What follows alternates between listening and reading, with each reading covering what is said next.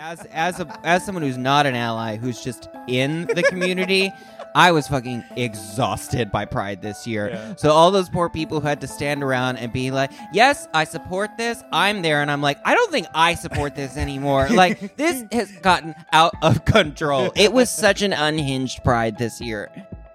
But first, a word from our sponsors. HotMovies.com has long been an ethical and affordable place to hashtag pay for some of your porn. Now with Hot Movies Select, customers gain access to unlimited viewings of tens of thousands of additional films from all their favorite studios for the low price of $24.95. Visit HotMovies.com, click Select Unlimited, and use promo code MANWHORE at checkout so they know who sent you. Mom deserves the best, and there's no better place to shop for Mother's Day than Whole Foods Market. They're your destination for unbeatable savings, from premium gifts to show-stopping flowers and irresistible desserts. Start by saving 33% with Prime on all body care and candles. Then get a 15-stem bunch of tulips for just $9.99 each with Prime. Round out Mom's menu with festive rosé, irresistible berry chantilly cake, and more special treats. Come celebrate Mother's Day at Whole Foods Market. Look, Bumble knows you're exhausted by dating. All the, must not take yourself too seriously, and 6'1" since that matters, and what do I even say other than, hey? Well, that's why they're introducing an all-new Bumble, with exciting features to make compatibility easier, starting the chat better, and dating safer. They've changed, so you don't have to. Download the new Bumble now. Now let's get to the show. Welcome to the Man Whore Podcast.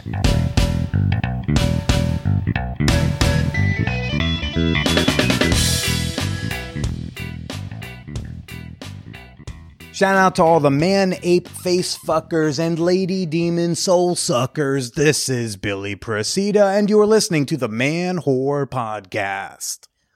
Yeah, welcome. Happy belated white colonialism day, everyone.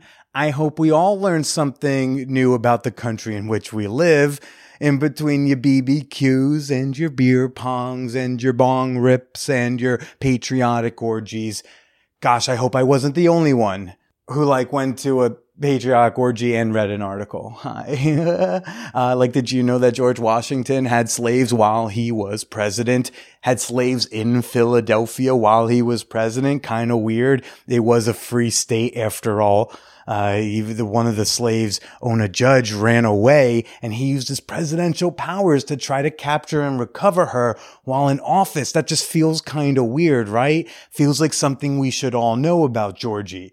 I feel like I'd be less salty about it if you just told me in the beginning. Now it just feels like this dirty secret you hid from me. And a third of the country is so attached to that image of Georgie at this point that you can't even tell them now as a rational adult. But hey, whatever, Billy, can you tell us about the orgy? What, you didn't go to one on Sunday? Am I the only one who got asked to participate in a bukkake on Sunday afternoon?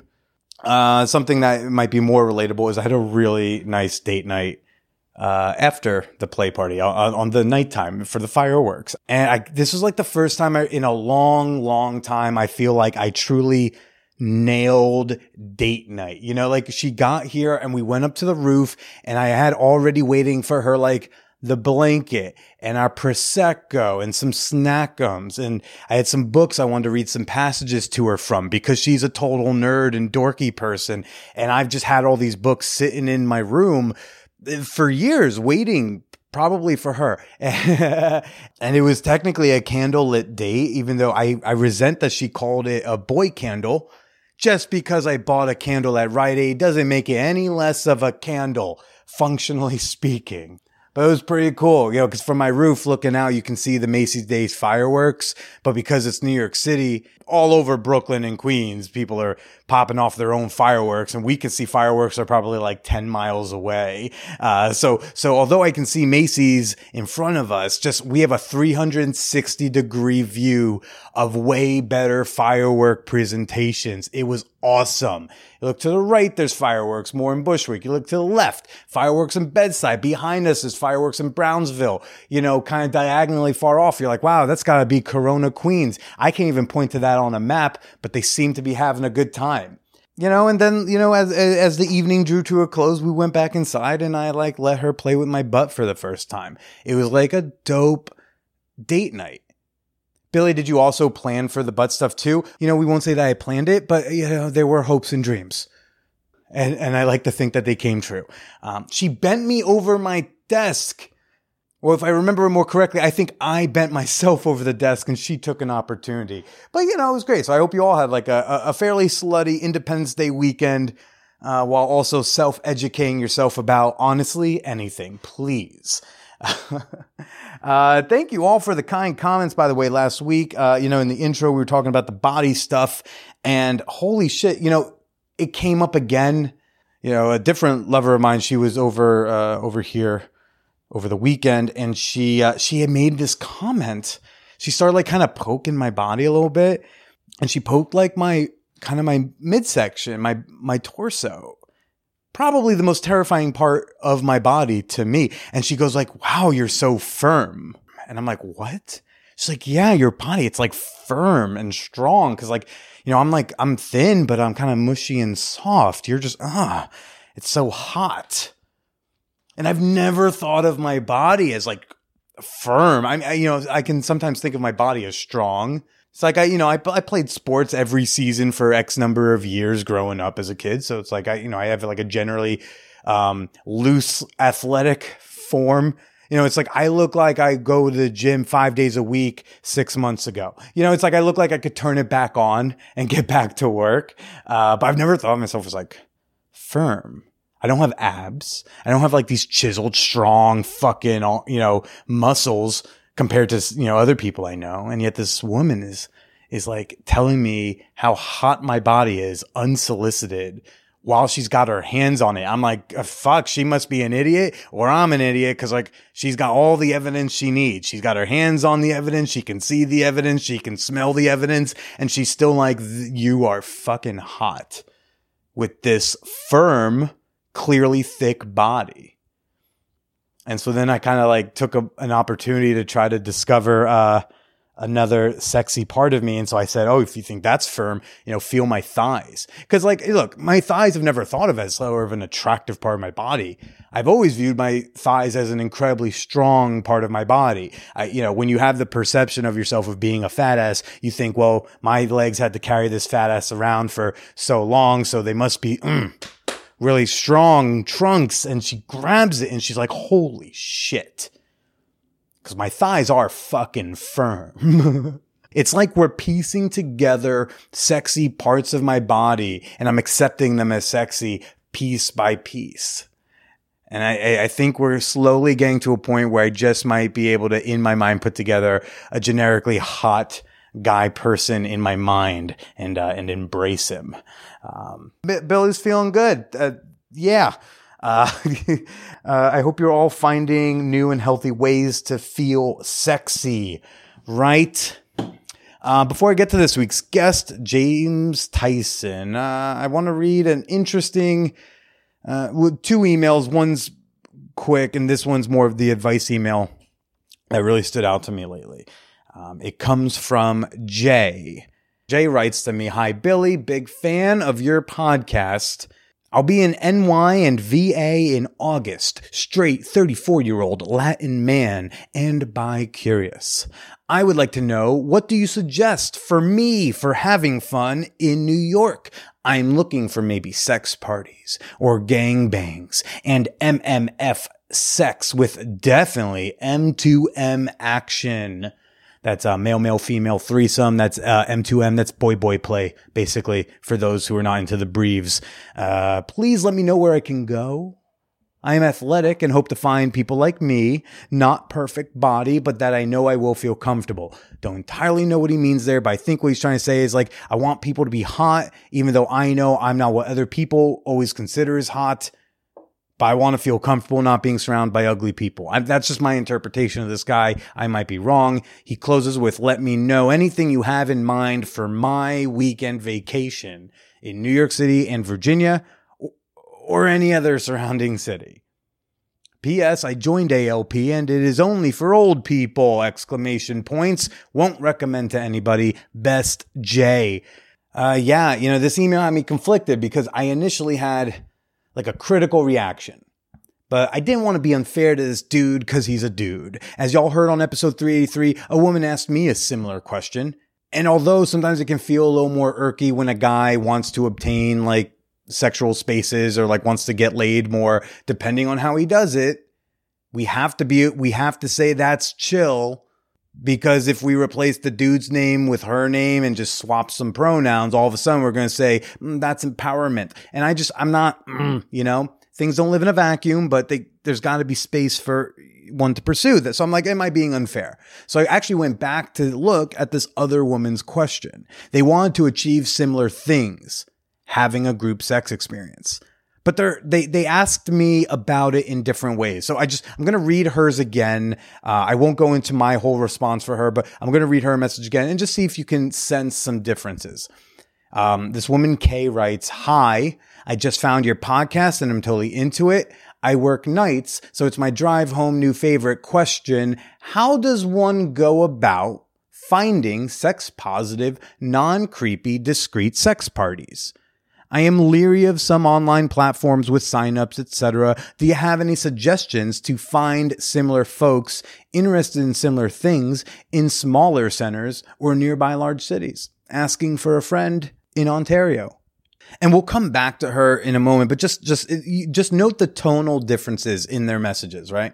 But let's go back to his email. So, as you hear on the show, I talk a lot about Hacienda. Though they have public non-member events, their sex parties are closed off to members or for members. And since I don't know this guy, I can't recommend him for their events. This policy helps in screening people that enter our community. And if someone becomes a problem, it reflects upon who referred to them. It's not a sex club. It's a sex positive community. There are sex clubs and swinger clubs anyone can Google and find without me sharing them with, you, Jay. Though I'm not sure which are open right now and in what capacities, to be honest.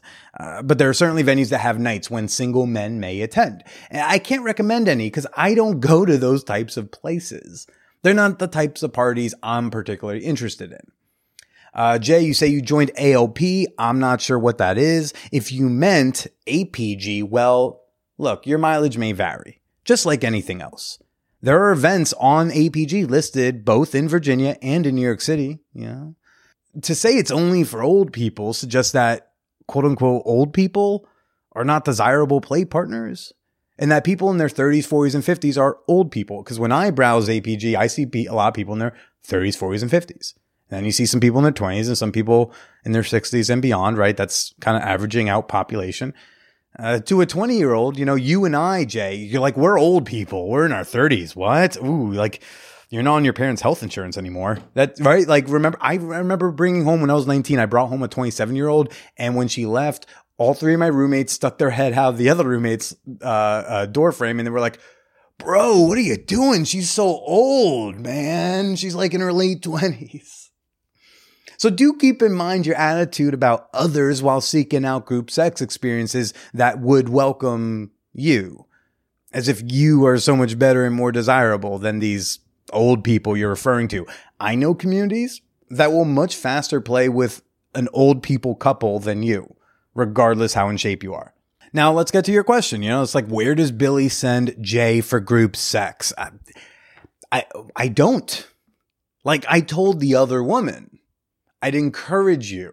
And so this is good. I'm going to kind of repeat what my recommendation to her was, which I would still repeat to this guy, Jay, but there's just a different, there's a different thing going on here. Like I told her, I'd encourage Jay to start tapping into local communities like Hacienda in his region of the country. Kink communities, poly communities, adult sex ed communities. They exist, and they exist in almost every major city. You just have, and they also exist in like non-major city areas. Maybe not as much the adult sex ed communities, but like there are non-monogamy, poly, and kink groups and factions in all sorts of rural regions as well. You know, it's like, it's not just the coastal elites who have all the fun, but yet you just have to find them. And you also have to be the type of person they want to invite in. And, you know, type of person does not just mean your looks, your abs, your dick size, your availability. It also has to do with your personality, your knowledge of sex positivity, your judginess, your understanding of consent, your friendliness, your hygiene. Some places may just look at your pics and stats and make a call on you. I just don't know much about those spaces because those are not the spaces I play at. But your email, dude, your email, it's kind of like a personals group sex seeking internet ad that you sent to me. Though coming from a place of enthusiasm, I'm sure, like I'm not sure what you expect me to do with your question. You'd be way better off posting on Reddit in a locals subreddit like NYR for R, Dirty R for R, NYC R for R, Random Acts of, you know, the ones I've talked about a lot on the show. Or you can pay for memberships on like those swiping apps that they let you swipe in another city ahead of time to find playmates during your upcoming trip, right?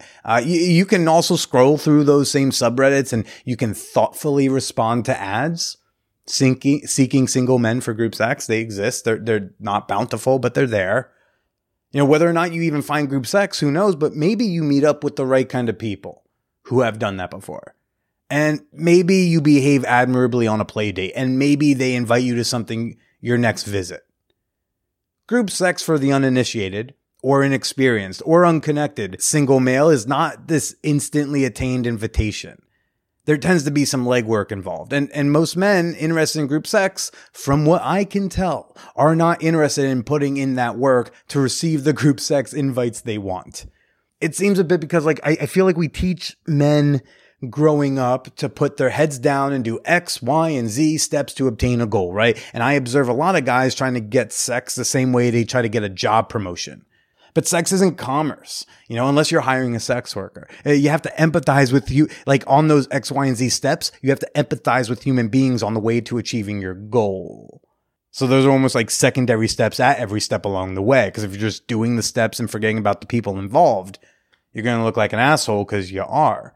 You know, we don't teach dudes to empathize. We don't teach Americans to decenter themselves. We encourage in this society selfishness. We encourage getting your dream, and we encourage doing the least amount of work to get the most you can. Was it the 80-20 rule? Like do like the least amount of work to achieve the most amount of outcome, that whatever it is, right? That's what we teach. And I think too many people have tried to like bring that into their sex and dating lives. I think, and you'll hear that language with a lot of people in the dating coach world or even the pickup world or whatever, right? It's like they're trying to optimize things. They're trying to make dating efficient. They kind of almost take the humanity out of the dating part. Some people turn it into a numbers game. Some people put on these like absurd arbitrary rules, whatever. But everyone's like kind of disconnecting from the humans involved in the process because they're so focused on getting what they want. So when I put out a gangbang ad with instructions, and I stress the importance of reading the entire ad and following those instructions both at the beginning of the ad and sometimes in the title of the ad, and I probably even remind them at the end of the ad. I'm never surprised when scores of men answer the ad with, hey. That's it, just hey. Or they tell me that the post was too long when I ask them if they read the whole ad. It's not difficult to read an ad and craft 5 to 10 sentences that would make someone want to invite you to an orgy. That's not difficult. A lot of people just don't want to do it. Like, you can be selfish. You can only want to show up and get your dick sucked, and you can still act like a human fucking being in the process. I've done it. I've also not done it. And guess what? I've been shown to be kind of an asshole when I've not done that. Anyways, Jay, you did mention that an MMF threesome is something you would definitely want, right? So there are opposite sex couples with bi or queer men that would love an attractive, respectful, bi-friendly male unicorn. Or stallion, as some people refer to the dudicorns with the dicks. Put an ad out for a couple. You can do this on FetLife, you can do it on Reddit or wherever, and mention that you're open to male-male play. Because I feel like that's a commodity that's in demand and that there's not a lot of supply of. There are plenty of straight identified dudes with dicks who want women with pussies to blow them. There's so many of that. But there's not as many who are open to male-male play. So and then you can also answer ads for the couples seeking single bi guys, because there are plenty of those ads too. And if you really want to explore the bi curiosity, go ahead and answer ads and post some ads and swipe through gay apps for other guys. Group sex with other queer men should be mildly more attainable than being a single straight male stranger invited to a really dope sex positive play party space. The places that will last minute accept a single straight male stranger, likely with an admission fee, is not a really dope sex positive play party space. And so your mileage will heavily vary there. Okay. Now, the woman whose message I read before, that chick, notice the difference in how she asked for what she wanted. He's asking me the where do I go? What club do I search for? What's the address and entry fee? Kind of a question. That's the tone I get off this guy. I might be wrong. I might be reading him wrong. Jay might email me back and be like, dude, what the fuck? That is not at all what I meant. But just what I got off of him with the words he used, it felt like he just wanted me to point him to the place. And she's asking, what should I do to go find sex parties? Inherent in her question is an acknowledgement that she's got to do some work. And even if this guy, Jay, thinks that's what he asked, asking it the way she did shows to the stranger on the internet, me, Billy Presida, who does not know you, that you know that you have to do your own legwork. That assumption is not a given in the world we currently occupy. But hey, you want to just get a blowjob in a fun way? Drive out to Show World in West Babylon on Long Island. They're open to 2, 3, 4 a.m. They have video booths with glory holes. Bring some cash for the machines and stick your dick in an anonymous hole. Someone will likely suck on it. And you'll have to do virtually no effort or legwork to experience that. Anyways, hey, tap into some local communities first instead of seeking a temporary group sex experience in New York City. Though it's attainable, it's just not as likely, dude. Okay, and how do you find those local communities? Well, as I've said many times before, you'll have to sit down, keep your dick out of your hand, and do some research in your local kink, poly, and sex ed scenes. Best of luck to you. Wow. I'm just going to cleanse the palate with a really nice compliment. I'm going to do a quick fan whore appreciation moment, and then I'm going to introduce our guest this week. How do we think of that? Yeah, this one comes in from the very kind Kiara. She writes, Billy, loving what you do. Started listening to you after your episode with Shameless Sex, and I've been referring your podcast to all the lovely lads and ladies who I think would benefit from it. You do the hustle good. So good you made me, in loose terms, join your Patreon. I owe you this after all the listens. And I don't know if it's because I'm in Australia, but I could only find your Patreon through your link on your website. Searching did not work. All the loves, Kiara. And Kiara, thanks for the kind words. But as a side note, folks, yes, because my show is marked as adult content, you can't search me in the app if you're not already a patron. So the first time you pledge, you have to go to patreon.com/manwhorepodcast. Then you can pledge. Then you can download the Patreon app and you'll more easily be able to find me or go to my content over there. But the first time you have to do it, you have to do it on desktop or via a mobile browser and go to the direct URL. It's annoying, I know, but I like to think I'm worth it. Hey. And you can send me an email too with your comments, your questions, your criticisms, any and all things to manwhorepod@gmail.com. All right. Speaking of Patreon, by the way, let's do a quick fan whore appreciation moment. Shout out right now to Shannon Marshall. She's part of the IG team. We love all that heavy engagement. Thanks for all the heart eye emojis, and a full year of membership. I hope you enjoy your free month that you get for signing up for a whole year. You can kind of point at a calendar, pick any month you want. We'll just call that the free month.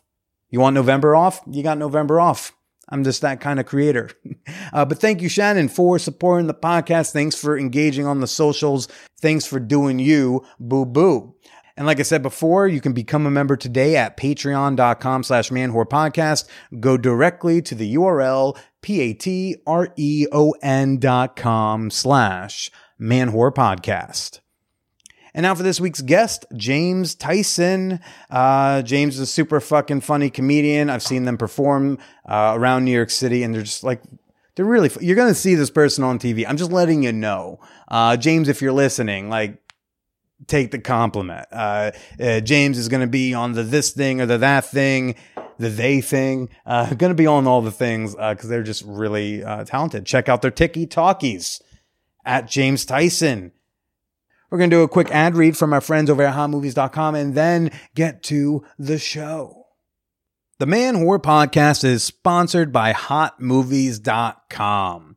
And, Hot Movies, they are revolutionizing the way we hashtag pay for some of our porn. And they now have a monthly membership subscription called Hot Movies Select Unlimited. It's for the heavy volume user. Check this out. If you, let's say on average, are watching about a half hour of porn a day, because sometimes you have those 2-3 hour marathon days. Some days you're jerking it for 8 minutes, whatever's clever. But like on average, it's a half hour a day. So that's 15 hours in a month. That's over 1,200 minutes of porn viewing access, right? So let's just say you bought like 1,000 minutes. You can buy 990 minutes that you can use on any of the movies on their platform. And that's like $100, right?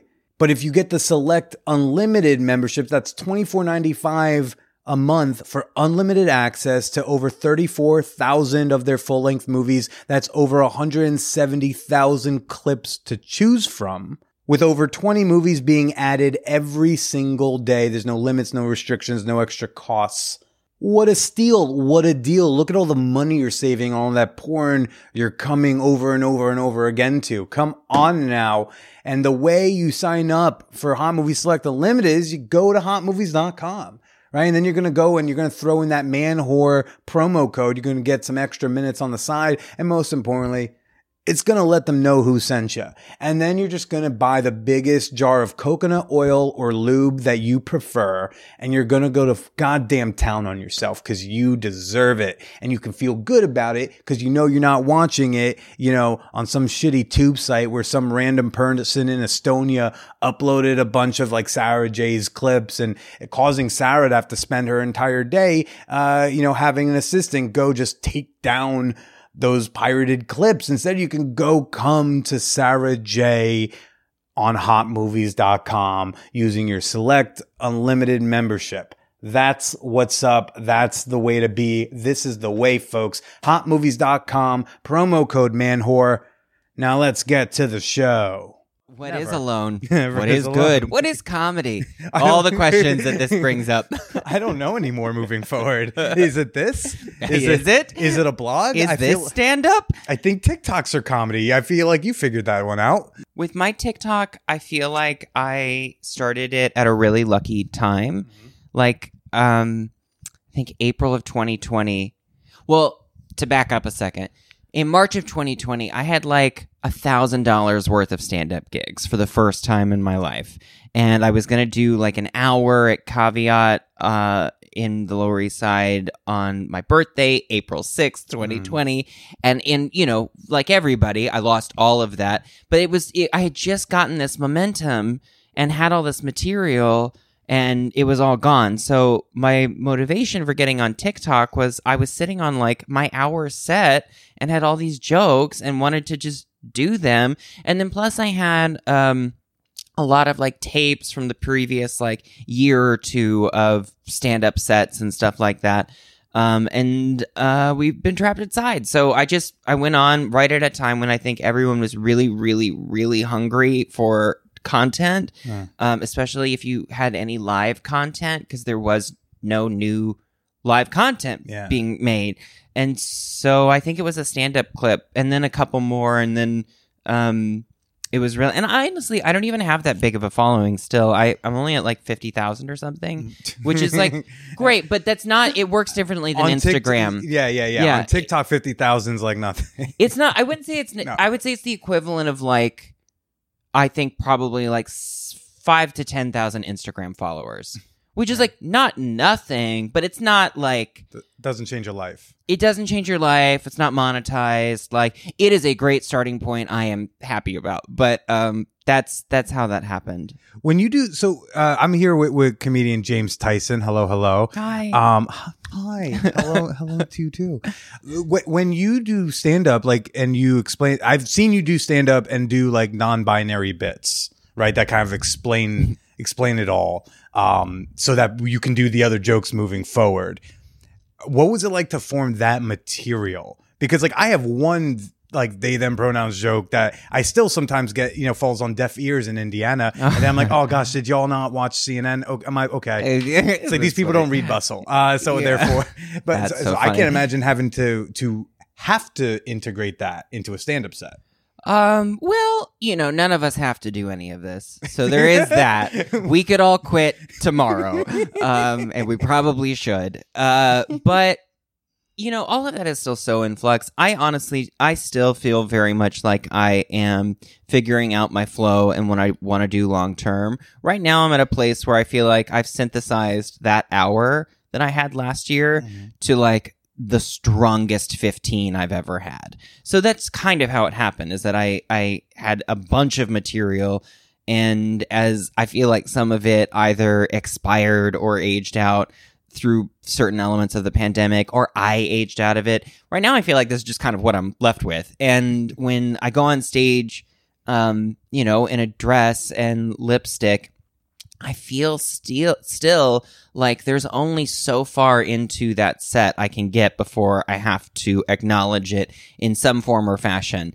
I don't do that in every room, but you saw me in a room where I felt like it was mostly cis people, mostly straight-ish. Like, it didn't feel like, it wasn't like a pride show, honey, right, where everyone's trans and everyone knows. And I also just switch it up quite a bit. I've been trying lately to get as far into the set as I can without having to talk about any identity stuff. But it depends on who's in the audience and what kind of, like yesterday I was at a pride show, and it was Firestarter at Eastville, hosted by Alex Kim and Divya. Oh, I'm gonna butcher their last name. Can I pause and take that again? It's okay. Like last night, take from the top. Like last night, I was on a line. You think I'm cutting any of this? No, this cut hilarious. all of it. No, that's funny. Her name is Divya Gunasekaran. They're both very funny. Anyway, I was on their Pride show last night, which was super gay, and the audience was super gay. But even the like one old white dude in the middle of the room who I could see reacting to everything and just disassociating the whole time, I was like, I need to at least explain it to him and make that the joke. But was this like a queer older dude? No, Okay. no. It was I think one in that family. I think there was like one lesbian or queer daughter who wanted to go to this pride show, and so brought her very straight family, because when I asked them about it, she said, they're here supporting me. She wasn't performing. Yeah.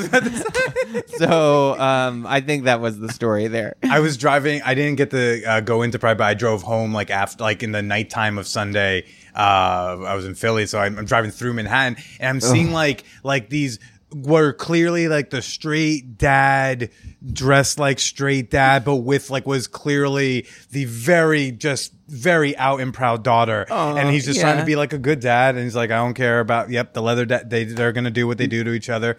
Do you feel firmed, daughter? Or are we getting ready? You ready for college? Out of all the years of Pride, I've never felt more like empathy for the allies, because as someone who's not an ally, who's just in the community, I was fucking exhausted by Pride this year. Yeah. So all those poor people who had to stand around and be like, yes, I support this, I'm there, and I'm like, I don't think I support this anymore. Like, this has gotten out of control. It was such an unhinged Pride this year. Why is that? I think we've all been stuck inside for a year and a half, and we didn't get to do Pride last year in the city. I can see this waiting tables. I feel this just anecdotally from the energy at a lot of shows. Like, people are not just going out. They're going out and there's such a high amount of pressure to have fun, because it's been so long since we've had any fun. And a lot of pain that people don't know what to do with it. Yeah. And so they're pouring alcohol on it, or they're, trying to fill every hole, and I love filling every hole, but it doesn't make the pain go away. And what I feel like I experienced this year walking around sober for Pride, because I'm sober anyway, but I had a show in the West Village off the West 4th stop where Pride, where the purge happens, It's like the ground zero for Pride. It is. It absolutely is. It is a war zone. It's where the rubble is. Yes. It's also where the 2 feet of pure rainbow garbage was the next day. But it was just a lot. People are trying to make up for lost time, and there's there's a lot of pain in the air. Yeah. And do you feel like you need to make up for lost time in some way? There's a lot of privilege that let me take a lot of therapy over the pandemic, and I will acknowledge that before I go on this rant. But no, not really. I lost a lot of gigs. I lost a lot of what we all collectively lost, which was time. Yes. But in terms of partying or making up for no, I went into trauma therapy. I used the unemployment to just to chill and center and look inside and try to get better. And maybe some people should have done the same thing. I think maybe if you can look into trauma therapy is my takeaway from this year's Pride. Yeah. Well, it's another privilege that I think, and correct me if I have the timeline wrong, but another privilege we both had for at least a good chunk of pandemic was we both had partners that we were with, and we didn't have to be literally alone if we took it super seriously, or do that whole measuring out am I gonna go date in 12-degree weather outside situation. Yeah, I do have a lot of empathy for those people. Yeah. I will say I have a partner. I'm still with my partner. But I just didn't know if you all met during or before or whatever. No, we met about a year before, actually. Right. So I will say it is its own form of punishment having a relationship, especially during pandemic. You survived it. I didn't. You didn't. We broke up in January of 2021. We broke up in January of this year, and she actually dumped her other boyfriend that she was living with back in August. So, by the end of it, everyone had broken up. Everyone was broke. Great. Was it mutual, or was it I instigated it, explosive? But it was amicable. Got it. I think she was waiting for me to do it. But yeah, no, it was, but we, and my theory is we probably would have broken up at some point in 2020 had pandemic not happened, but we went to survivalist mode and we still care about each other. So we went into the being there for each other mode, which is good. It's nice that we got to have that with each other, for such a large part of everything. But you and your boo got to survive all of this.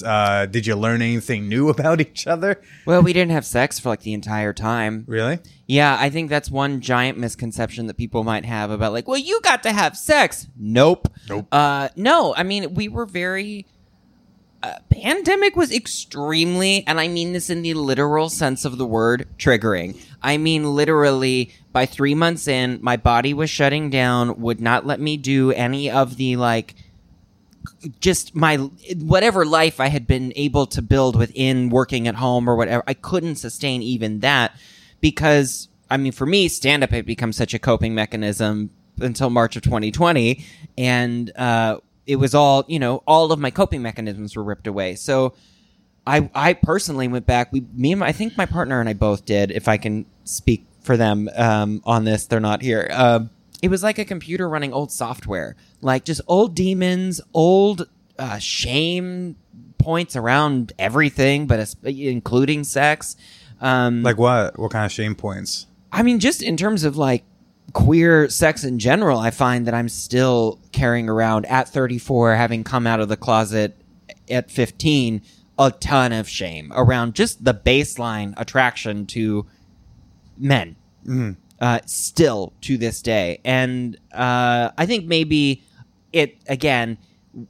progress was made, and then when I had to sit inside and do nothing for months, progress was lost. So we went to couples counseling, and we're a lot better now. We've really made it through some dark-ass times, but No, it was not. It was not. Having a partner and staying with that partner was not like a, we did it, Joe. Yeah. It was, holy shit. We almost didn't do that, Joe. Yeah, libido's fucking tanked. Like, I mean, I think the first 5 days was a little bit fuckfesty. And then after that, once I started seeing like the videos of like, oh, look at this Nashville warehouse party, not caring. And I was like, ooh, this is, you know, maybe not. I was like, I don't think I jerked off for the first 3 weeks of COVID.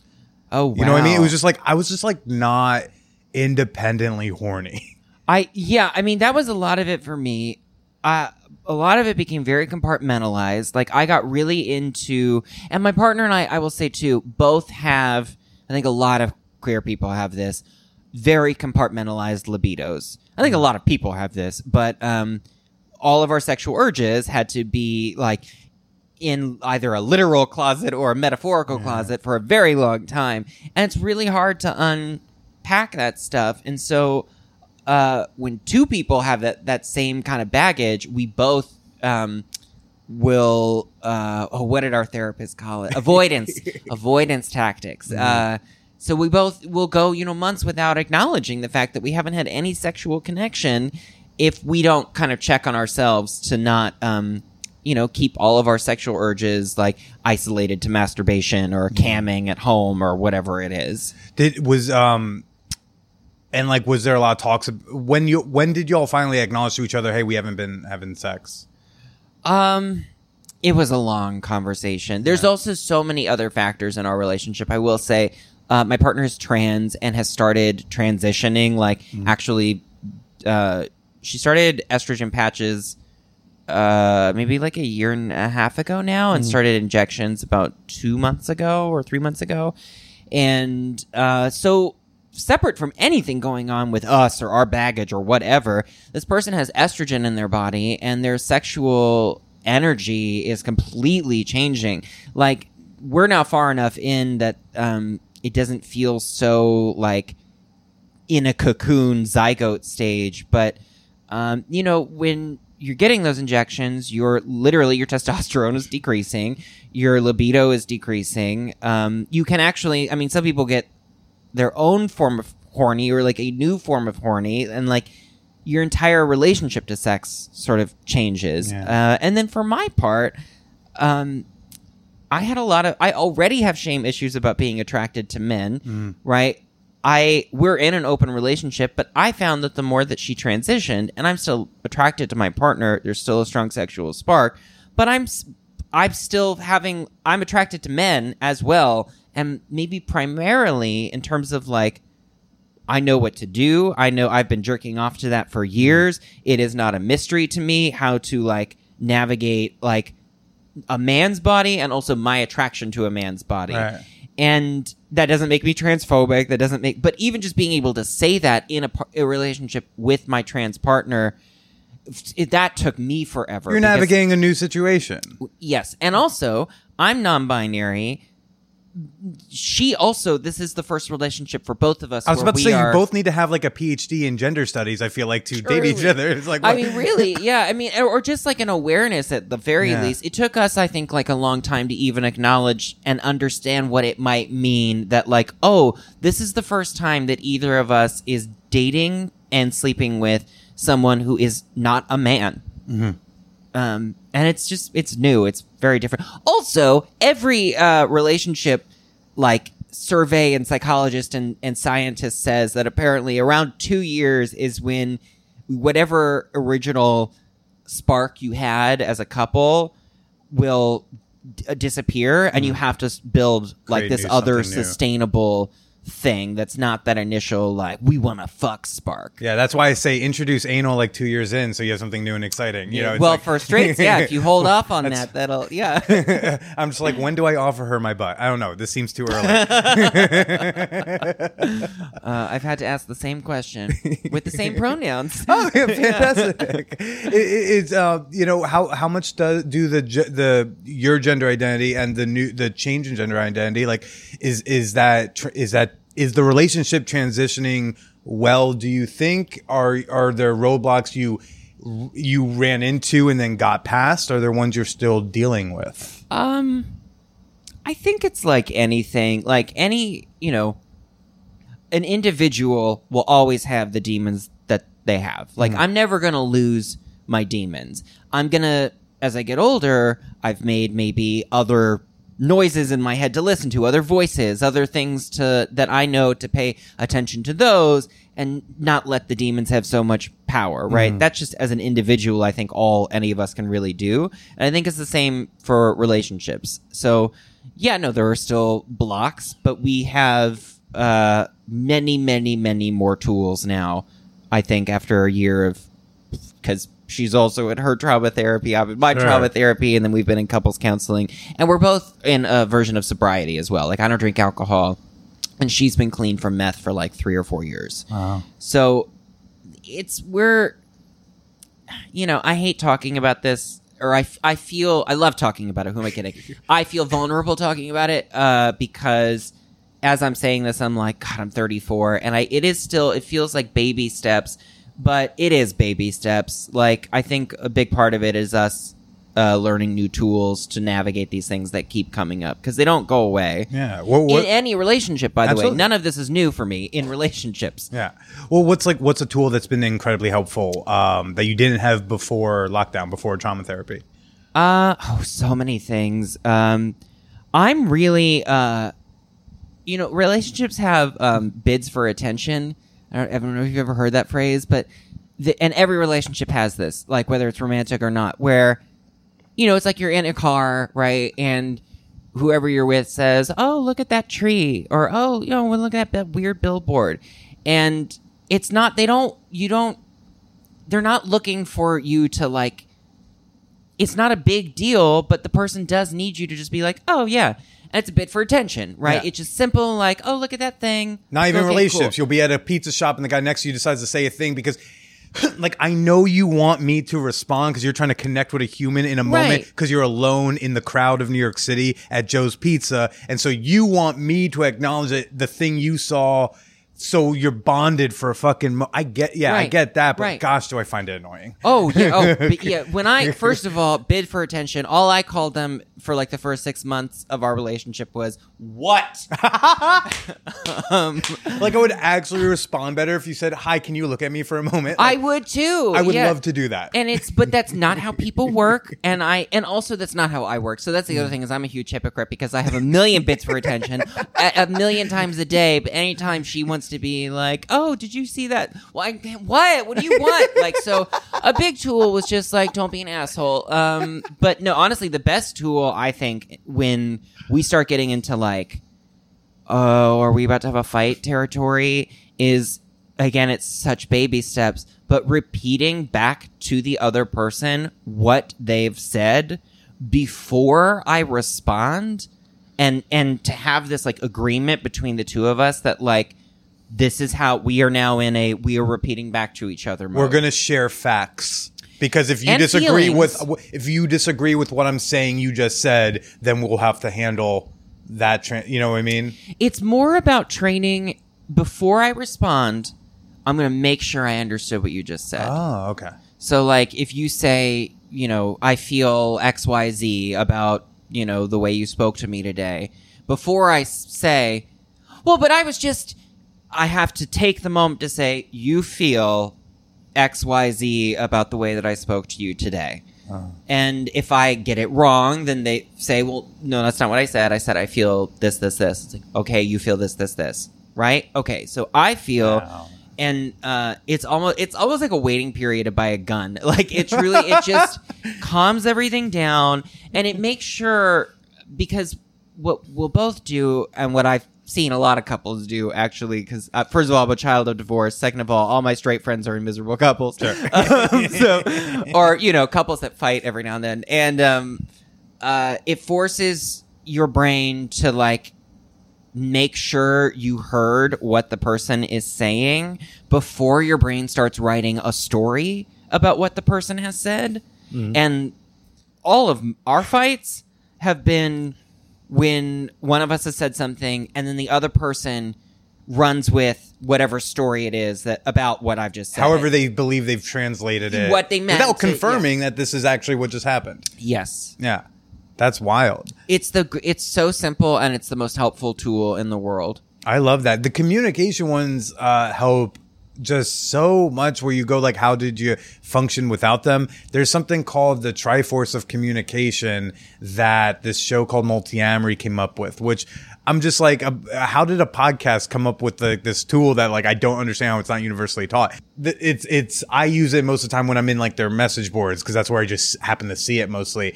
It's, you know, you'll start a post with T1 or T2 or T3 or whatever, and then you say the stuff you're saying, because you're sharing what kind of response you're looking for. So I might be mixing up 1 and 2, but they're basically like, one of them is, I just need someone to tell me like, yeah, that sounds really tough. Like I need someone to kind of like emotionally validate. It doesn't matter what's really being said. You're just like validating the emotions happening. Yep. There's another one that's like more like relating to it. Like, I felt that way when this, or here's some, you know, it's saying like, you're not alone in this whatever struggle. Me and my husband thought about blank. Oh, we've thought about blank too. Something like that. And the third one is the one that, oh gosh, do I need to be told you don't need this one? And I have to catch myself often saying, unless they ask for this, shut your fucking mouth, Billy, or be more, or turn the empathy brain back on. But T3 would be like looking for advice. How many times do you either receive or give advice after hearing something, and maybe they just needed to get a hug and say like it's going to be okay? Almost never is anyone looking for advice, and that's such a hard lesson for me as well.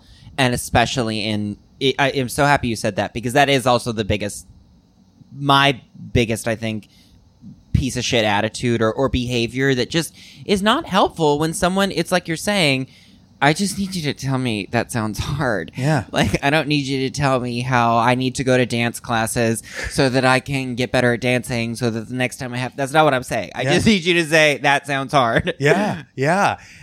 Even in non-romantic stuff, just like, you know, you're telling a friend about a thing and they just start throwing ideas at you.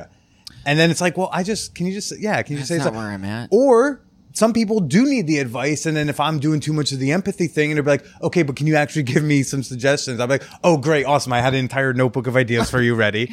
Yeah, absolutely. I'm like that as well. It's like, once they ask, I'll have the notebook. It'll I have be a my long moment. list. Yeah.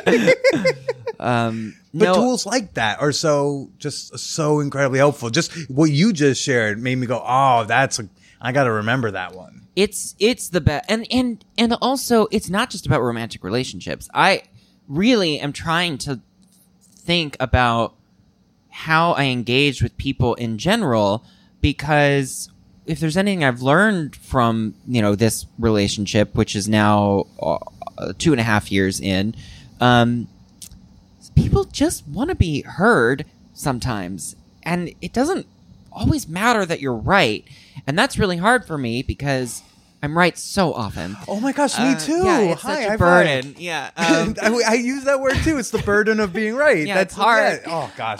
Glad to meet someone else like me. But it's not, but it's so, and I think this really applies. You know, I'm obviously a progressive, queer, you know, tax the fuck out of rich people, DSA, like, I'm not in the DSA, but You're DSA curious? I'm DSA curious. I just want to be able to vote in the New York primaries mainly, but I used to be Working Families Party. I say all of that to say, like, I also have family in Texas, and I see just the communication divide between, like, what I see happening in New York, which is often a lot of liberals fighting amongst each other about things that back home they don't fucking care. We're all the same to them, and we're all ruining the country to them, right? And meanwhile, we feel the same way about them.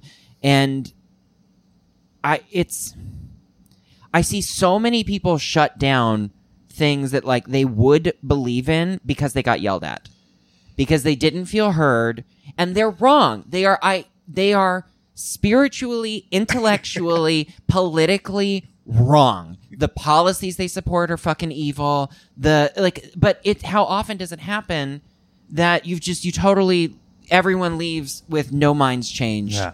And I don't know, especially in Texas right now, it feels very just like anger and violence in the air at every event. My mom is reporting back to me, and yes, we all have anxiety disorders in my family, so there is that lens, but it's just still there's still so much Trump anger in, like, where my family is. And then after a day like yesterday with Pride, we are not okay on our end either. Like we need to examine what's going on for us. There is something driving a level of unhinged across the country. So I don't know. I just think it's not just helpful for romantic relationships. Yeah. This idea of like, I hear what you're saying, even though it is the most irrational piece of shit opinion I've ever fucking heard in my entire life. I hear it. If you don't say that last part, you can get the person to hear the next thing you want to say. I don't think I have. I'm not sitting here being like, if we all just repeated back to each other, we would fix this country. I'm not saying that, but I do think it's like what you're saying with like the T1, T2, T3. I think yelling at someone about how wrong they are is the giving advice of political discourse, right? It totally turns the person off. They're not going to take it. Right? If you give advice to someone who's in like this state of like they're not looking to fix it, they're not going to fucking listen to you. If anything, they're going to be mad that you tried to give them advice, and then I don't know, and then double down harder, and then double down harder. At the same time, there are some pretty fucking exhausting people who are not just like having a stupid opinion, but expressing it in a way that is like super disgusting. So I'm definitely also not saying like when someone's like attacking you need to be there's a difference calmly, between like, disgusting and just inaccurate, right? Or just like I think about J.K. Rowling, for instance, is I think the general opinion around trans women in bathrooms is like really ignorant. It is really driven by like a lot of really disgusting opinions about trans people and fears about trans people that have no real bearing in the reality of what it is to be. It's not a thing that's literally ever happened. It's not whether or not it's ever happened in the history, because it's like the same thing when like when it comes to like progressives and liberals, right? It is not hard to find a dumb progressive, right? Sure. On Twitter, and pull that Twitter off of that tweet off of Twitter and put it on Fox News and be like, look how dumb these progressives are, right? They do it all the time. It is not hard to find an individual example of like whatever it is that you're talking about. It's not hard to find an example of women being attacked in bathrooms. Right, but they're worried about like me pretending to be trans, right, just to do the attack and then come out and take the wig off and be like, yeah, no, whatever. Exactly. That doesn't exist. That doesn't exist. Because and if like it does exist, if I want to that's a crazy person who is looking to like rape and murder you, and that's illegal. Right. If I want to rape and murder someone in the bathroom, I'm not gonna. It's not like I think the wig is the thing stopping me. Right. It's like. Or if it's just you're talking about the like exception to the exception to the except, like, yes, there are crazy fucking people. That is not the conversation we're having. Yeah. That we're so having. How do you have those conversations when you're back home in Texas? Well, but then, or do you just not have them? The other half of this then is that women do get attacked, right? Yeah. The thing that there's so much unchecked trauma in that the conversation around that issue. And I don't know. As I talk about this, I don't have the solution. Like when you go home, do you try to enforce like your pronouns with people, or do you let things slide maybe more in Texas than out here? Absolutely, my partner's pronouns, 100%, Sure. because she is she. Sure. And I am like he, they. So if someone says he, I'm not, I don't Can care. you explain a little bit about like because I think a lot of people who mean well see it. I know I do, where you'll see someone's like pronouns on Twitter and it'll, I think a lot of people there are people adjusting to they, them, and now they're seeing like she, they, he, they, and then they're like, oh gosh, you threw me for a loop. I think it's, for me, it's more just like interchangeable. I don't really care. I think, the conversation around pronouns is it just depends on kind of the individual. Sure. I hate to say that because I want there to be like very easy to follow rules that make allies able to be allies on just like to just do it without having to think. And it's so different for everybody. Yeah. I know for me, I don't personally care if you interchange them. There might come a point where I feel more strongly about that, but that's not to say that the people who do feel strongly about it, I believe them that it truly sends their brain into a state of chaos and upset on to be misgendered on a regular basis. So it's just, I think the individual. I do want to add one tie up to the messiness of the J.K. Rowling thing I was just saying, because I think the point I'm trying to make is I agree it's a disgusting attitude and it comes from a place of trauma, but these TERFs are working out their trauma on the trans community, and it's not fair. That doesn't change the fact that, like, I can see the fucking trauma in the conversation on their end, and for our side, it does not help to go on Twitter and tell those people to fucking kill themselves. It doesn't help. If anything, it makes it worse, because I see that their behavior is disgusting. They need to stop their behavior. It does not help to completely ignore the fact that, like, it comes from a place of trauma. Even as they're weaponizing that trauma, it does not help to be like, well, fuck it anyway, fuck your trauma, and fuck you, go kill yourself. And I just see so much of that right now. Yeah, a lot of hurt people. On all sides, yes, on all sides. Yeah, absolutely. Do you and the partner feel like a pride of like lasting and not breaking up during the pandemic? Is there a sense of like, babe, we did it? I don't know. No, Sure. because it was too hard. It's like, I mean, it's been rewarding and I love my partner very much, but oh God. I just don't have a quality judgment about it. I think that's what I'm trying to say, because I think if you left your partner or stayed with your partner, as long as you did what was like authentic to what you needed to do to like treat yourself and others well, then that's the victory. And that, I think that's kind of how I think about it. Okay. Well, another thing that like we had to do in the beginning, I mean, you know, to one degree or another, was like non-monogamous people had to have these additional conversations of like, so you and your partner are non-monogamous. I assume there was a level of tightening things up when everything broke down, and that there might be a loosening of that and an exploration of other people again. Yeah, how's all that been going for you? I basically didn't have sex with anybody for a year and a half because my partner and I weren't really having sex, and we closed the relationship. Right. It's hard to reopen. I feel very personally kind of awkward navigating new people in general. So at the same time, I'm like viciously horny. Like, I need to get fucked. I need someone to fuck me. And my partner and I are having SOS. Start tapping it into the mic. I am James Tison on Instagram. My DMs are open. And my partner and I are having more sex now. We did like a sex workshop, and we're in a much better place. But cool. I also need to have sex with a man. I need a man to put his dumb man body on top of mine and just pound away with his stupid, like, lack of intelligence. I need a dumb, like, animal to just fuck me. And I know this. I know I need it. And it's still been hard to get past this, for me, shame hurdle, or just not even shame, but like social anxiety barrier of like, right, other people, there's a before and an after. How do I talk to them? Like, I had one hookup I went through, you know, the old texts and stuff of like, all right, what's surefire? And I just, you can never go back. I just, like, it was a mistake. This sounds like me, like, looking at the waiver wire during fantasy football season, and like, I need a wide receiver.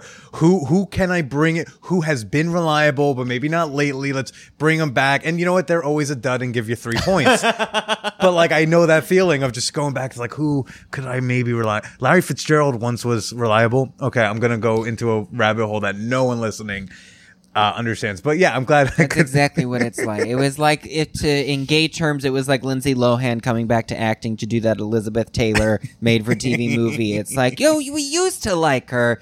This doesn't work anymore. And that's what it was like. It was like, oh, I remember having successful sex with him once, like 6 years ago. And then he came over, and it was just for the reason I never texted that guy back. Why was he not good? Oh, he was... I think he's just a Republican.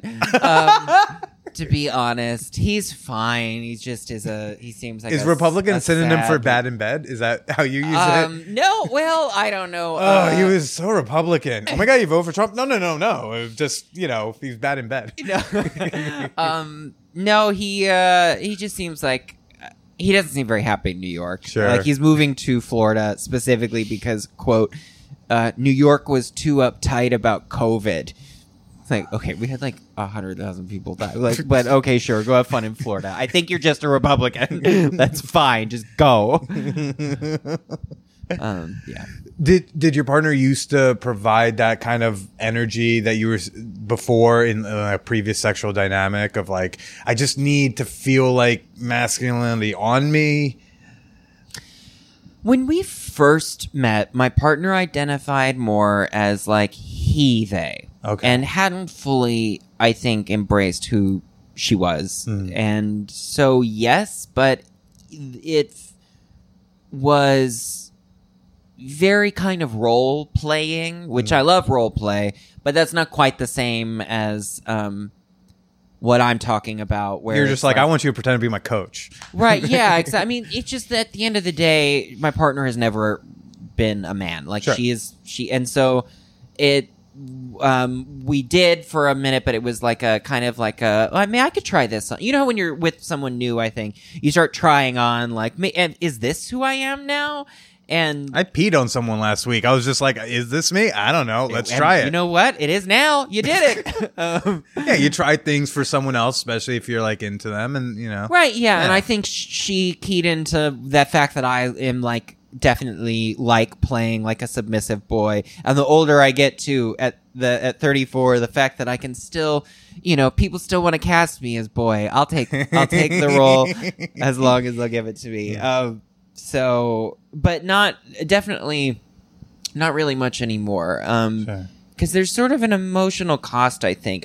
Well, I wouldn't imagine her to put on that now. I was just wondering if maybe in pre-transition she presented in a way that maybe fed that, but it sounds like not. But it's also interesting to me like how the sexual relationship and dynamic transitions as people within a relationship transition or discover themselves. Like I used to date someone who was genderqueer, came out as that during the relationship. Previously thought she was just more of a lesbian that felt weird things around me. Now it's like, hey, could you call me daddy? But can we do some more? And so, okay, we're peppering in some handsomes in between the sexies and beautifuls, right? It's yeah. So a dynamic changed in that relationship, in the sexual part of that relationship. So I was curious if there was any of that at play. I think so. A lot of it, I'm realizing how much of sex is taking place in my own head. Mm-hmm. Like so much of interacting with another person in general, I guess, is about what's going on and the story of how I am understanding it to be going. Yeah. Right? Beyond what's actually happening. And gender is largely, I think, in my head as a like there are physical changes to my partner. Like she has definitely gone from having like kind of pecs to having like about a B cup, right? But she still has the penis and she's still the top. So there are changes, but so much of it is like not about the actual physical changes. So much of it is her understanding of herself has changed, is so much clearer. Like she is a woman. There's also more estrogen in the room. Like so much of sex is chemical as well. And then there's also like for me, my conscious understanding that like I am with a man and in whatever raw, like animalistic terms almost that means. But I don't know, so much of sex is in our head is kind of what I'm realizing, whether it's gender or the role you play, and not even like in role play, but in terms of like submissive, are you being penetrated? What does that mean? And like, it's really complicated. Yeah. And then it sounds like you're trying to figure that out with like potentially new people as well. Like as you're exiting and maybe searching for that I need to get fucked. Yeah, it's hard. I think if I hope I'm not alone in this, but I do feel like I have been thinking for a year and a half about how I'm going to fuck other people, and now it's here, and it's like, oh God, I would. What if they reject me? Right? What if I don't know how to do it anymore? That's me peaking the levels. Yeah. I was also concerned. I think the first thing I was concerned about was stamina. I was like, oh fuck, what's my stamina gonna be like coming out of all this? Right. Yeah. Right. I was like, oh, I gotta start training. Can start I get edging through again it without crying? Like, I mean, there's just a lot of emotion, and I think I'm not alone in this. Like, we all have trauma in our bodies from this past year and a half. I will yell this for what feels like maybe the next couple of years, because it's just real. And I don't know, sex is so fragile for me right now. All human connection feels very fragile for me right now. Absolutely. Just a house of cards. Yeah. And then how are you, like, I mean, was that hookup when you went back into the waiver wire of like your past fucks and found the Republican? Have you been doing a lot of that? Has that been like an isolated incident? That was isolated. It's been doing a lot of like texting and sending pics and stuff, and but still haven't gotten to the. Yes, and at this point, I don't think I'm alone in the social anxiety, because now it's not just me bailing. It's I feel like people are in the same place, because I now have several times been like, okay, I'm ready, come over, cleared for landing, and it's like, to have someone flake, and yeah. And I've been the flake. I've been flaked I've been on, both. and I've been the flake. Oh yeah, I think God, we don't have time to do shit we don't want to do anymore. I don't think so. So it's like. And so sometimes it's like it's canceling a date with someone I didn't actually really want to go on the date with anyway. Or it's someone I really want to fuck around with. But in that moment or in that afternoon, I'm realizing, you know what? I don't think I'm feeling like fucky today. Right. It has nothing to do with you. When I say I reschedule, I want to reschedule. Just right now, if you come over, I don't know that I'm going to pounce you the way I know you want to be pounced, right? Right. It's really like I want to be intentional with as much as I'm doing these days, especially in my sex and dating life. Because like, there will be a time for those first dates that like, oh, we go on because let's go. Not right now. Don't got time for a date I feel ambiguous about. Yeah, I think that's very much a good point. I feel that way about stand-up and comedy in general right now too, or just in general. Like, I don't really want right now to do gigs that I don't want to do. Like, I feel like, based on my experience before pandemic, once I go and I do about 6 weeks worth of open mics, that I'll get all the bar shows and all the things and get my schedule built up. But right now I cannot possibly imagine like taking a 6 train up to the fucking Bronx to do some bar show at a cafe for dining patrons who did not want who didn't know it was stand-up show to be there tonight. So I will get that hustle back, but I feel the same way about that, where it's just like I don't want to. Yeah. I know this is going to be strange to hear like a straight white man say, but it's like I can't think of things like I really desperately need to say on a stand-up stage in this moment, and so I'm like kind of electing not to. Like I'm just like, you know what, I have like do I have things in my mind I want to write down first and like work out, but like I don't have this need to just get on a microphone in front of who knows who and just do. I'm like I want to be intentional. Like when I've got the bit I'm fucking excited to go do, I'm gonna go do it. Someone wants to book me on a show, they reach out to me and book me. I got stuff I can do. I got plenty of material I can do, but I don't need to go right now and do it all. And I don't need to go hustle doing, 10 plus open mics in a week to do just to rehearse probably mostly the same stuff I already know works or doesn't work already. That feels weird to say that I'm not like out hustling the stand-up stuff, but you feel after our conversation last time, feel safe to say that in front of me. I do. I mean, it's true. I feel like now that I am back in stand-up after a year and a half of not doing it, right, and doing therapy, and I feel like the taking the break and the doing the therapy and the meditation and the building a gym routine and like that is I got distracted by you. Sorry, I just heard gym routine. I was like, oh, James doing some gym routine. I do CrossFit actually. Yeah. And you know what? That I have been doing it for 8 weeks and I haven't tweeted about it once. So I think I'm real that proud is of you. Right. I couldn't last 8 minutes. 8 minutes into my first yoga, I was like, I do yoga now. I do yoga. But I mean, especially the meditation. I'm not gonna lie. Like, so when you say like not doing it is like where I'm at right now, I think honestly, not doing it is sometimes what you need to do to get better at it.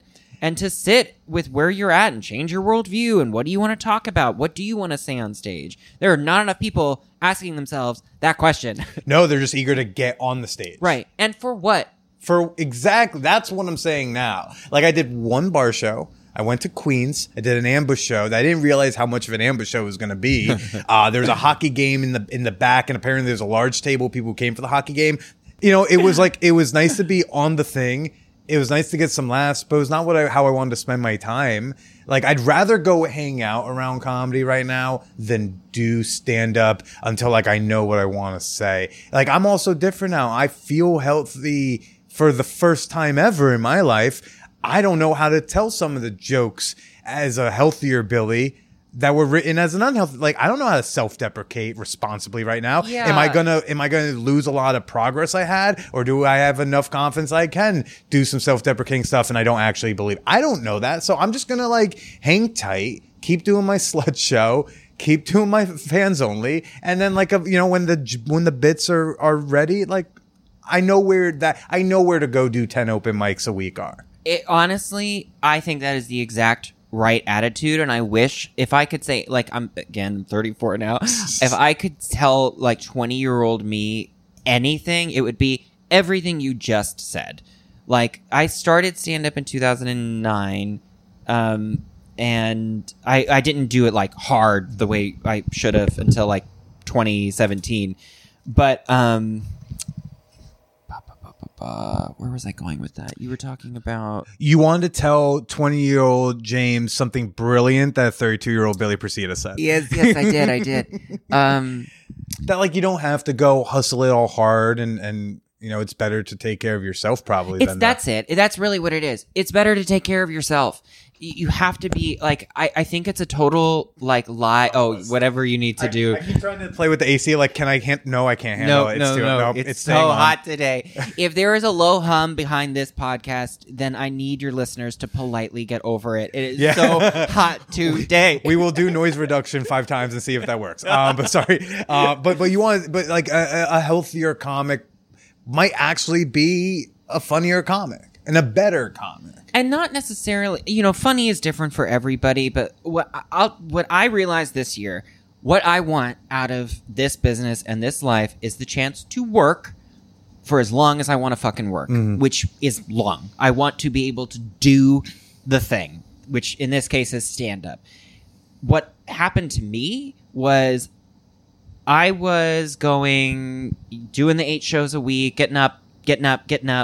And by the time pandemic hit, I was running on fumes because stand-up and the hustle and the scene and all of that had become my primary coping mechanisms. And I now know from having totally burnt out around July of 2020 and going to trauma therapy and stuff, so much of stand-up replicates trauma in a way. And once you get good at it or you start to like feel calm on stage, the reason I think for me it became like a primary coping mechanism is that it artificially recreates the feeling of something traumatic because dopamine and stress and everyone's watching you, but you have to train your brain to find the calm within that, right? Yeah. Which is why I think I totally latched onto it and was able to do it so hard for 2 years. But I'm not totally convinced my April 6th show was going to be good. And that's because I had burnt out my like creative stuff. I mean, I had everything I'd written, sure, but I don't know that I totally had it. I don't know that I think I was kind of losing that sense of like calm within the storm because I wasn't actually dealing with the things that I needed to deal with. And now back on stage, I feel much more like on the stage, present in the moment with the material that I have written, which are like the core things of actually doing the stand-up. So if that goes away, then what are you even doing with your hustle? And when I saw you, a few weeks ago, you were like on nines with that. You were, just thank you. Very present, very much like you've been on stage nonstop for years, right? Like even, despite our collective break in a way. So you present all that, and then the jokes are fire. I appreciate that. Yeah. I do have one stand-up related question. This might be an annoying stand-up non-binary question, but I thought of this in the beginning. Then we went into like awesome things about love and relationships. Do you when your gender your presentation has a spectrum? I've seen you in a lot of different outfits, all fabulous, but just a variety of looks. And do you ever pair how you are going to present yourself on stage with a certain type of set list or material? Do you not do some jokes when you're dressed like this versus when you're in the dress and the makeup? So much of that depends on how I'm going to get to the club. Okay. It really does. Yeah. If I or a bar or wherever it is, because if I know, and like, because there are times where I'll be wearing like a dress that's like not actually that like fabulous, but it's just like a dress that's just like a floral like day dress or sundress or whatever.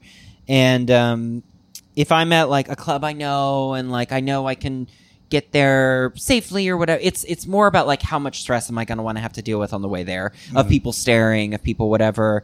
Are you in the headspace to be stared at or not? It's probably. Yeah, exactly. And then sometimes though there are specific sets that there's one joke in particular that I have about a specific dress that I wear, and I am totally guilty of like wearing that dress more than I would ever actually wear it in reality as like for that joke. In your future touring headliner life, you have like 10 of that dress because you want to be able to wear it on exactly. Although I have tried to rectify that by coming up with some sort of self-deprecating joke about everything I wear. But the one about that dress is actually my favorite. So I do, when I find that I want to do that one, I will force that outfit on the world. Sure. So and do you then, when you've like done your safety and mental check on, well, what do I feel like wearing out and about today that I feel comfortable and safe, et cetera, and do you then dictate the set kind of based on that? Does it get more or less queer or?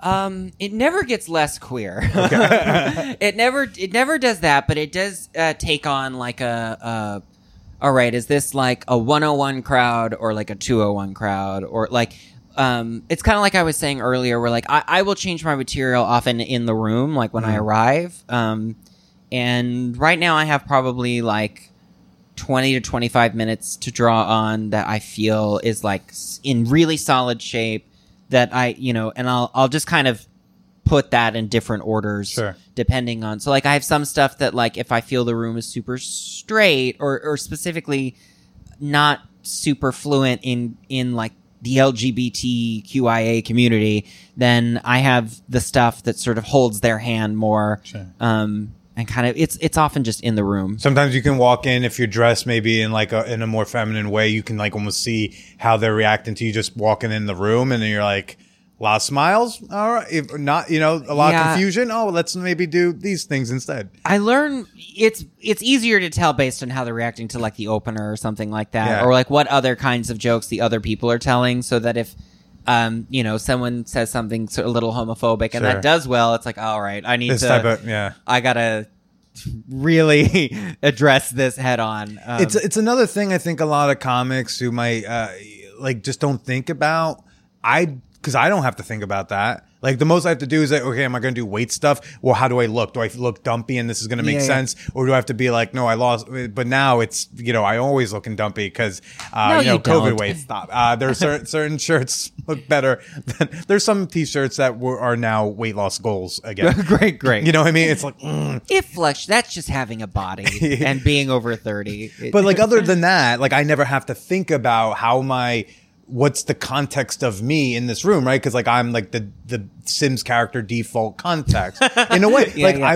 I was in Amsterdam once. I did a show there.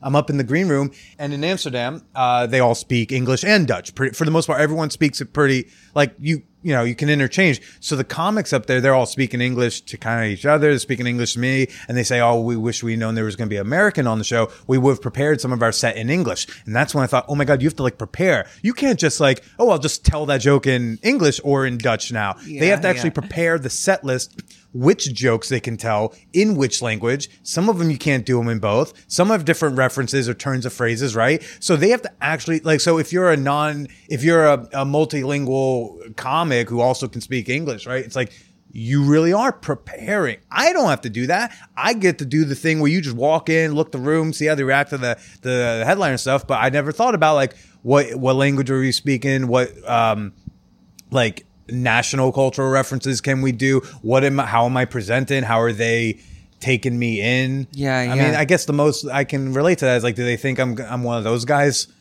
or not? Right, you know what I mean? Like, that's about it. Well, that's real though too. I mean, that is definitely like you were talking about being in Indiana, I'm sure, versus like if you were doing a Pride show. I do think that is actually I got to throw those genderqueer jokes out early, let them know I know about that. Right, yeah, exactly. Yeah. I think especially if you ever did a Pride show, you would have to like clarify like I'm not a bully. I'm not going to unless you want, but they beat me up too, I swear. That's exactly. But so I thought of that when we were at that show. I was just like, oh, I wonder like if James dresses more like this or James just wears jeans and a t-shirt, like if the set changes. And I guess that's that's just a whole nother mental process to go through as a comic.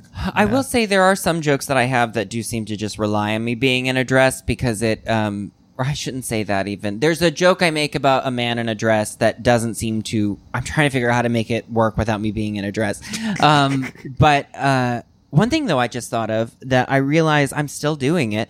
I've been trying to find material that is just aiming for like what I find to be illogical or unreasonable about aspects of our society, right? Like just like kind of, I think the baseline assignment for observational material.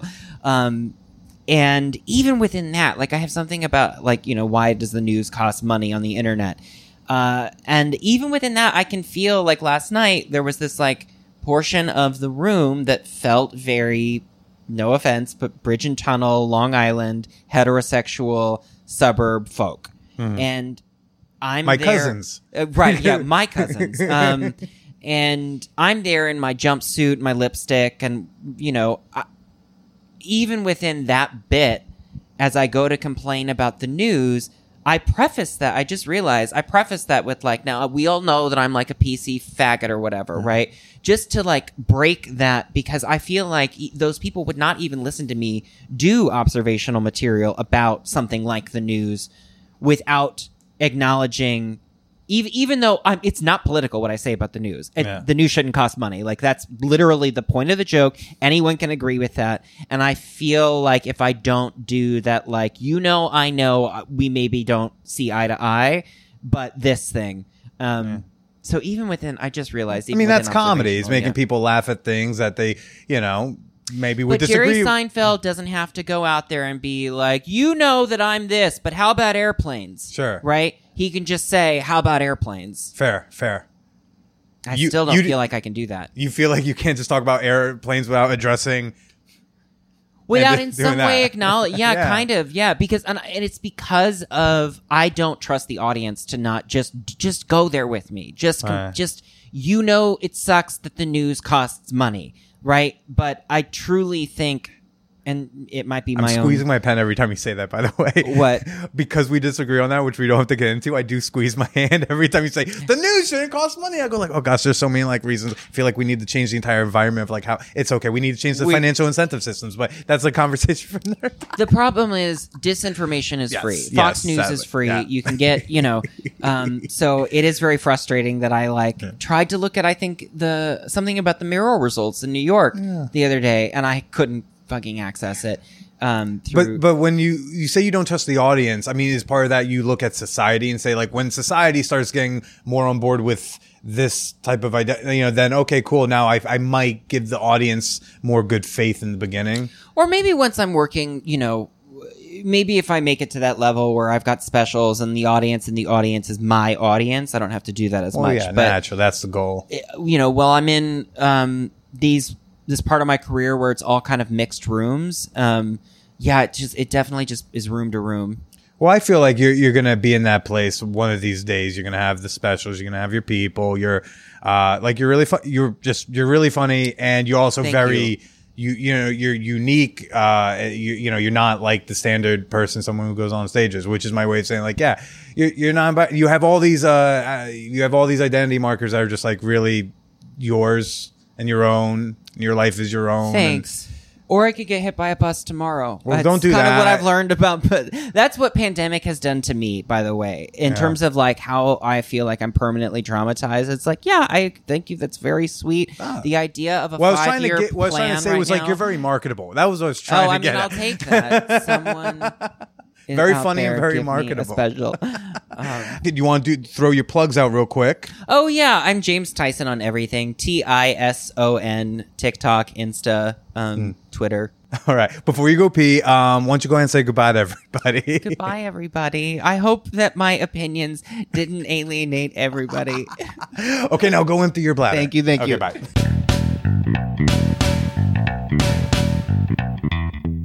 Folks, Man Whore Con is upon us. It's coming up soon, August 12th through 15th in upstate New York.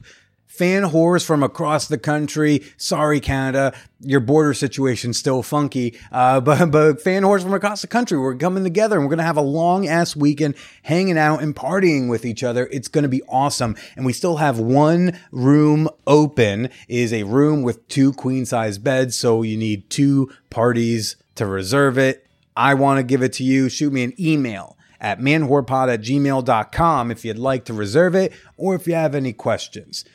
Speaking of Man Whore Con, we just opened up a Man Whore Con channel in the Champagne Room on Discord. Yep. If you've ever been to a Man Whore Con, if you're going to Man Whore Con, if you're just curious and you want to observe the conversations about Man Whore Con, that is available there, as well as a channel for episode discussions. What'd you think about James Tison? What'd you think of our conversation? How can you relate to communication styles with your partner locked down during COVID? Maybe come on by and share with us like some major events and difficulties y'all had to work through and how you did that. You can do that in the Champagne Room, as well as share cute pictures of your puppies in the Pets channel. Introduce yourself today at manwhorepod.com/Discord. Want to shout us out more publicly? Feel so ecstatic about this week's episode? Shout both me and James out publicly and tag us on the social media. I got a link and handles for both me and James in the show notes of this episode. I don't make this request terribly often, but if you're an Apple Podcast user or if you have an iPhone, because if you have an iPhone, you have the Apple Podcast app. Even if you don't use the Apple Podcast app, it would mean so much to me if you'd like briefly go open that Apple Podcast app, search for the Man Whore Podcast, leave it 5 stars. This is not just for vanity. It actually helps with the search engine juice. Even more so, by the way, if you take, the 20, 30 seconds to leave me a kind little review down there for other people to read. Last but certainly not least, no, not the OnlyFans. There's a link for that in the show notes. But the Pepsi Challenge is looking more and more like a reality, to the point that I believe we are going to be recording the Pepsi Challenge on July 17th here in Brooklyn, New York, and we're still seeking a couple more independent variable suckers. Yes. If you are a lady identifying person, if you are a fairly femme human being, and you'd like to suck a dick for a couple minutes before talking about it on mic, as part of like a bonding experience with some other gals crowded around trying to confuse a blindfolded boy, hit me up. I'll have some screener questions. I'll answer your questions. Should be fun. And yes, you can be anonymous. Hit me up, everybody. Read articles on things. Put in the work. And stay slutty. It's the vibrator that has no equal. And now, Motor Bunny offers their thrusting sex machine, the Motor Bunny Buck. Enjoy a fan whore discount at manwhorepod.com/motorbunny or use promo code manwhore at checkout.